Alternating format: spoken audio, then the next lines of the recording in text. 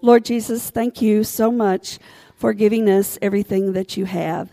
Thank you for this month where we are reminded frequently of how thankful we should be for the things that you've offered us, and sometimes we don't take. Lord, we really just ask that we're all here to receive what God wants us to today and to have from him what he feels like we need. Lord, we want to open our hearts to that. Thank you, Lord Jesus, for being in our lives. We ask all these things in your holy name. Amen. If you were to remain standing for just another minute, we'll do the scripture reading, which is Ephesians 5:21 through 33. Submit to one another out of reverence for Christ. Wives, submit to your husbands as to the Lord. For the husband is the head of the wife, as Christ is the head of the church, his body, of which he is the Savior. Now, as the church submits to Christ, so also wives should submit to their husbands in everything. Husbands, love your wives, just as Christ loved the church and gave himself up for her, to make her holy, cleansing her by the washing with water through the word, and to present her to himself as a radiant church, without stain or wrinkle or any blemish, but holy and blameless. In the same way, husbands ought to love their wives as their own bodies. He who loves his wife loves himself. After all, no one ever hated his own body, but he feeds and cares for it just as Christ does for the church. For we are members of his body. For this reason, a man will leave his father and mother and be united to his wife, and the two will become one flesh. This is a profound mystery, but I'm talking about Christ and the church. However, each of you also must love his wife as he loves himself, and the wife must respect her husband. The word of the Lord. You can be seated.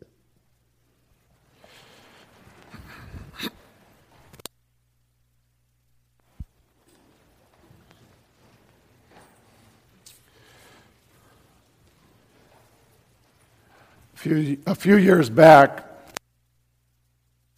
there was a TV show on called Desperate Housewives. It was basically a show of all the things you can possibly do wrong in a relationship. And it went for 6 or so dreadful seasons, thinking up new ways to destroy relationships. And so my sermon series for the next few weeks is a kind of a takeoff from that, because what I have come to understand is that we have a bunch of desperate households. And things aren't always the way they seem. We can keep a good veneer cover kind of looking at our marriage from the outside, but what's happening inside is driving people crazy, is hurting relationships. And so today, we're going to begin a new series that is not a TV show. It is not constant forever honeymoons, and is it the grass is always greener on the other side of the fence. Our culture is facing a relationship crisis, and we don't know how to do relationships well. On the subject, as important as this, I always want to check with a few of my favorite theologians and kind of see what they have to say. And I have the first slide here of husband and wife in bed. One's reading psychology, the other one's reading reverse psychology. Or you've got Arlo and Janice, and they are there, and Arlo says, hey, give me a hug. Sorry, I'm all out. Well, I could give you one of mine, and you could pay me back later with interest. Oh, I prefer passion, but whatever. And you know, our marriage problems didn't just start in the recent history. This has actually gone back quite a ways. In fact, I've got an article out of the Hebrew Gazette back in Abraham's day, and it says, by faith, Abraham obeyed, and he went out, not knowing where he was going. And we have Sarah on the camel with Abraham, and said, can't we just ask for directions? I know it's around here somewhere, Abraham says. But it actually goes back even farther than that. We have God talking with a couple of the angels of the creation of the earth, and God asks, well, I wonder how Adam and Eve are getting along. Doesn't appear all that well. And in Parade magazine a little while back, there was an article that Leonardo DiCaprio was sharing some thoughts. And I want to share a couple thoughts out of that. He says, I want to get married, I want to have children, I absolutely believe in marriage. And he concluded his interview by saying, what I want is to be known as someone who stood for something. And the discussion was around that issue of marriage and relationships. And I think we all go into marriage with that idea, is that we want this to work. We want to defy the odds. I have yet to marry a couple that has come to me and said, well, for as long as it works, can you marry us? They all come in idealistic that something is going to happen in this relationship that's going to defy all the odds. And things aren't always as they seem.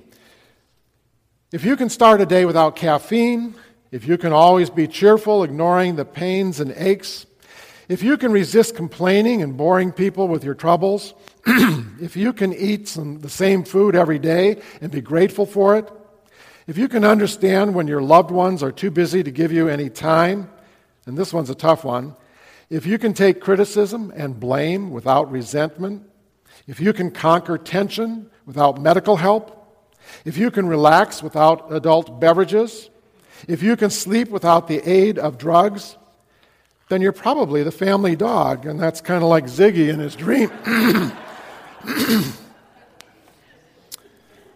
Things aren't always the way they appear.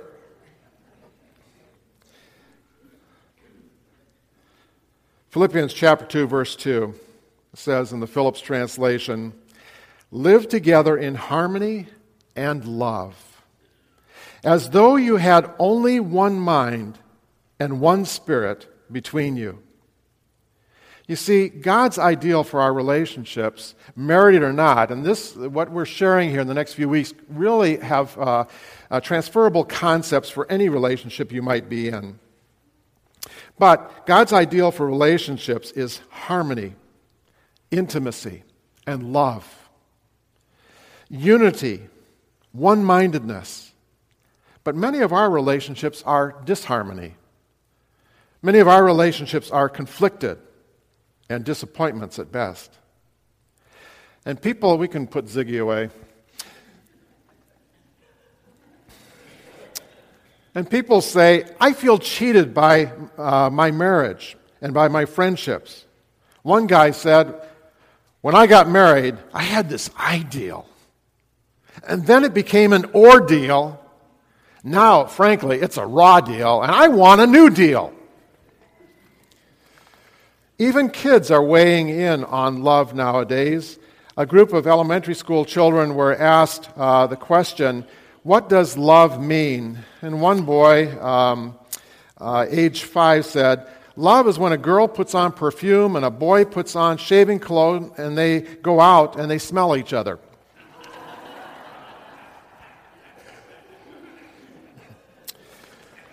Tommy, age 6, says, love is like a little old woman and a little old man who are still friends even after they know each other so well. I thought that was precious. Desperate households. What's happening?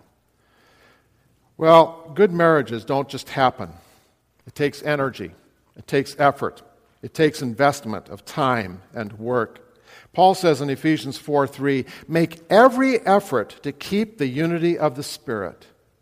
And as we begin this series, I've got some good news for us. The good news is you don't have to change your life completely in order to have a better marriage. The reality is minor differences, just starting, investing something, will change your relationship. All you have to do is get started. And today I want to explore 4 C's for those of you that are desperate for a good marriage. And no, they aren't criticism, crazy, condescending, or complaining. I have 4 other C's in mind. In these 4 areas that we'll look at, and you have outlines in your worship flyer if that's helpful, we'll also do some evaluation. There's a continuum under each one of the C's from 1 till 10, and I'll explain each one of those as we go along, but be prepared to do a little self-evaluation where you're open to God and realizing maybe some areas that you need growth. Evaluation is something we do all the time. At work, we have job performance reviews. At school, we have report cards or special testing periods. Our doctor or dentist does regular checkups. And our marriages need regular testing and checkups as well. How is my marriage? How am I doing in my marriage? So, the first C is communication. So let's check out a couple of theologians again here. We first of all have Lockhorns again. And he's reading a book on how to be a better husband, and she says, "Would you please put that down and listen to me?" Or we've got the next couple in their marriage therapist's office, and he says, "He never listens to me anymore." I wonder what her first clue was. And then the Lockhorns again that say, "Boy, those were some great special effects. The husband actually looked like he was listening to his wife." In an age of special effects. The Bible says in Proverbs 13, verse 17, reliable communication permits progress. For progress or growth to take place, you must communicate with one another. But the average couple only spends 4.8 minutes per day in quality communication. 4.8 minutes. Do you realize that a couple, both the husband and the wife put together, spend 46 hours in front of a television set and only 28 minutes in quality communication per week? A relationship can't grow without talking and without listening. You need to know that male and female communication patterns are different. They communicate differently to one another. And if you don't realize that, you haven't been married very long. You're still on your honeymoon. In fact, this one lady who was going before the judge to secure a divorce went to the judge and told him, "I want to divorce my husband." And the judge said, "Do you have any grounds?" She says, "No, but we do own a half acre up at Lake Cushman." The judge said, "No, I mean, do you have a grudge?" She says, "No, we parked the car out in front of the house." And the judge says, "Does your husband beat you up?" And she says, No, I usually get up before he does." Frustrated, the judge says, "Why do you want a divorce?" And she said, "We just aren't able to communicate."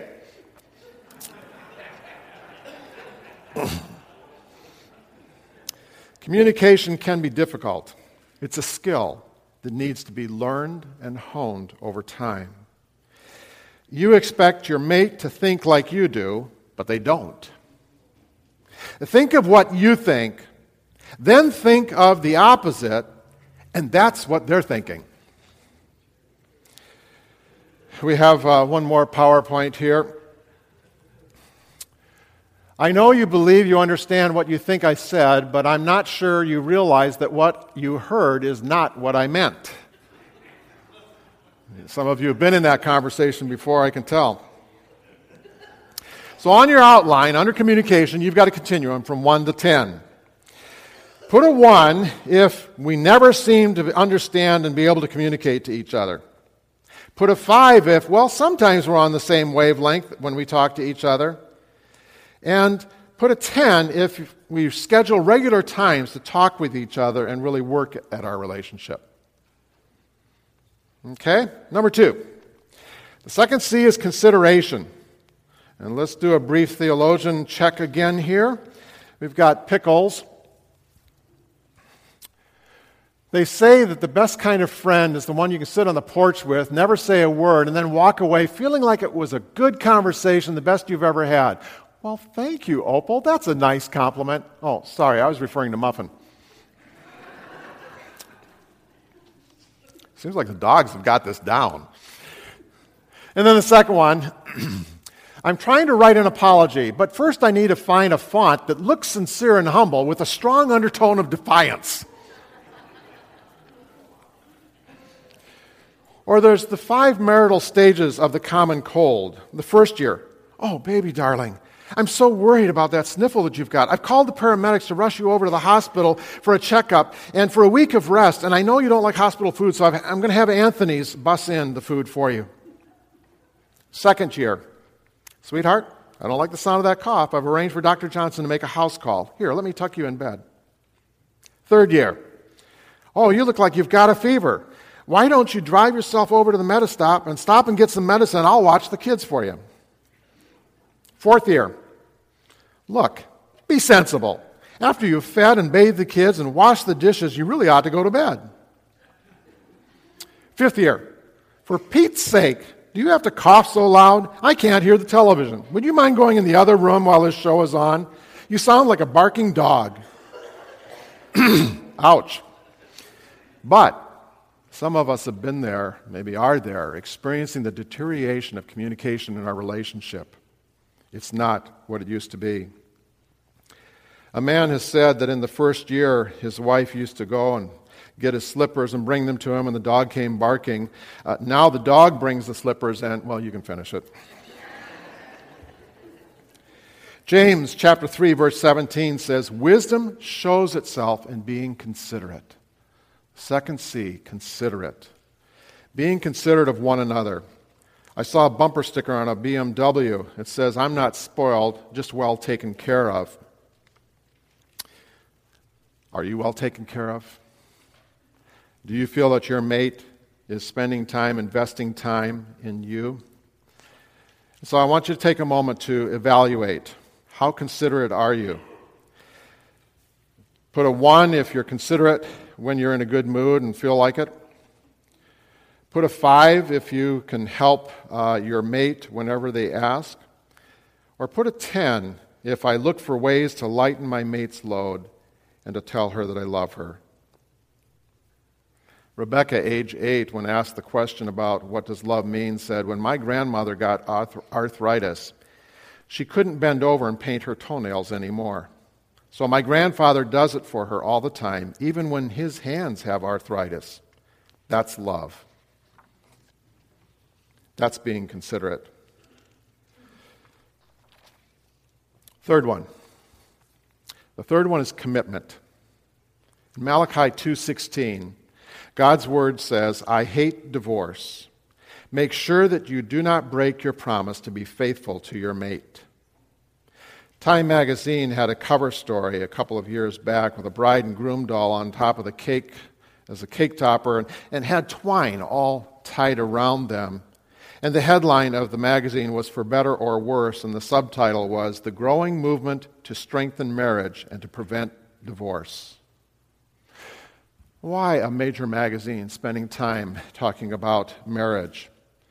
Do you realize that back in the 40s and 50s, post-World War II, we were the marryingest country in the world? Everybody seemed to get married. And now, 50 years later, that's no longer what we're known for. We now are the country that leads the world in the most divorces and the most unwed mothers. What has happened to our desperate families, our desperate households? The deterioration of the American family is because the baby boomers basically had this philosophy. I've got to do what's best for me. I've got to do what's best for me. Folks, that's called selfishness. Selfishness. Jesus said, lose your life in order to find it. Give your life away and you will receive. You'll find purpose and meaning and significance. We've got to do what God says is best. And God says, keep your commitments to one another. You will never have a great marriage unless you throw out the divorce option. It must be completely out of your mind. In our culture, however, it seems easier to walk out than to grow up. It seems easier to run than to rebuild and restore. Marriage is hard work, but it's worth it, and it's far better than the alternatives. Folks, we need to grow up. We need to stop being selfish. We need to think of the other person before ourselves. We need to learn to compromise. We need to learn to be considerate and thoughtful. We need to keep our commitments. Divorce is not an option. You did not make a promise to a pastor. You said to God, till death do us part. And we don't know what commitment means. We have this kind of Dixie cup mentality. You take one, you use it, and you throw it out. And we're too often treating our relationships the same way. Commitment means being willing to be unhappy until we work it through. That may take a while. It may take some work. But God will be with you, And commitment means that I'm going to stay with you as long as it takes, because that's the commitment I made to you and to God. And regardless of what you choose to do, I'm going to be committed. Our marriage is what we make it to be. The grass is not greener on the other side of the fence. It's not even greener on our side of the fence. It's greener where you water it, where you fertilize it, where you cultivate it, where you reach down and you pull out those weeds by the roots, the weeds of discontent, the weeds of distraction, the weeds of me first. Do you want to change your mate? You can. All you've got to do is change yourself. If you change yourself and your patterns and your habits to honor and respect the other person, you will find that they will change as well.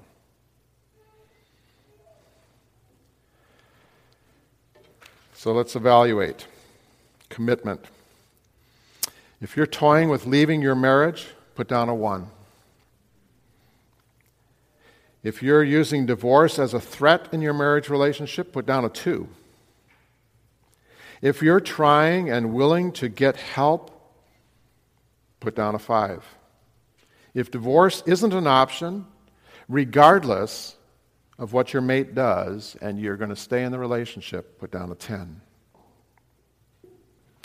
Number 4, the 4th C. And probably if I was to ask you to give what you thought the 4th C would be, you might not ever come up with this one, unless you were here for the first service. And that is, the 4th C is Christ. Christ.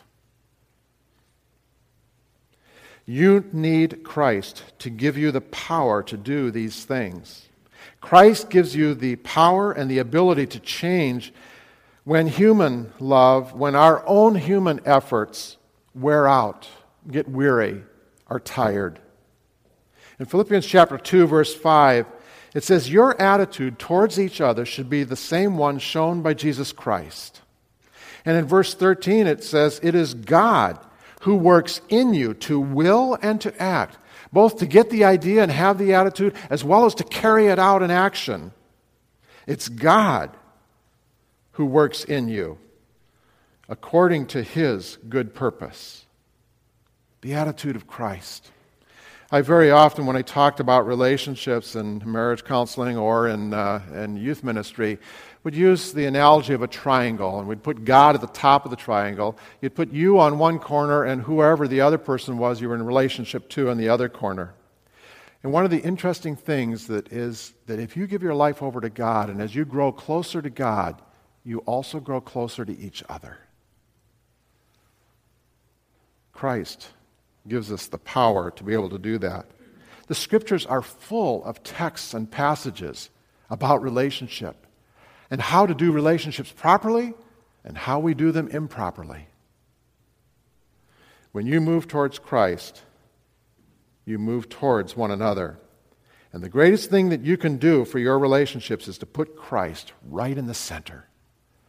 That Christ is always your first consideration in your relationship. How do you do that? How do you put Christ in the center? First of all, you invite Him into your life. Jesus, come in and be the Lord and Savior of my life. You become a Christian, a Christ follower, one who puts Christ on the throne of their life. The second thing is to pray, Christ, we want to commit our marriage to you, to treat each other the way Jesus treats us. Remember when Anne read that passage from Ephesians 5? Submit and love. The two words used there for the husband-wife relationship. Modeled by Christ, who submitted Himself to death on a cross, which we will celebrate in the Lord's Supper in a moment. He was willing to become a servant. And He was willing to love no matter what. Even when the tides turned against Him, He still had compassion and love. Thirdly, be an active part of a church that builds strong Christians and strong Christian relationships, strong marriages. And fourthly, read God's love letter, His Word, the Bible, the Scriptures. Read God's love letter together with one another. Discuss it. Pray together. Talk with God together. Okay, let's evaluate. If Christ has no place in your life and your marriage, put a 1. If you attend church together and try to practice your faith together, put a 5.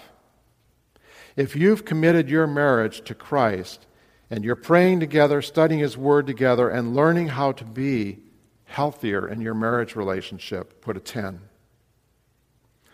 I used to have a picture of 2 ostriches. Obviously, Mr. and Mrs., and Mr. has his head stuck in the sand. And for too many of us, that's where we're at. We're in a state of denial. Things are not going well, but we have our head in the sand. And so I challenge you to invite Christ into your life. I invite you to invite Christ into your marriage and into your relationships and see the difference that God can make. Pray for God to give you the power to work these things through so that you will have the marriage that God would like you to. Let's pray.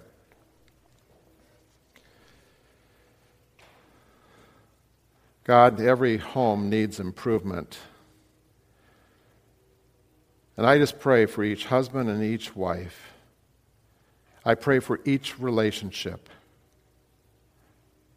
that they will allow you to be in the center as you desire to be, because you've wanted this to be a wonderful relationship. Lord, as we give our lives to you, expressed in our tithes and our offerings and our commitments to you, and as we come to your table and celebrate the sacrifice you were for us, may we renew ourselves in relationship to you and to one another. I pray this in your name. Amen.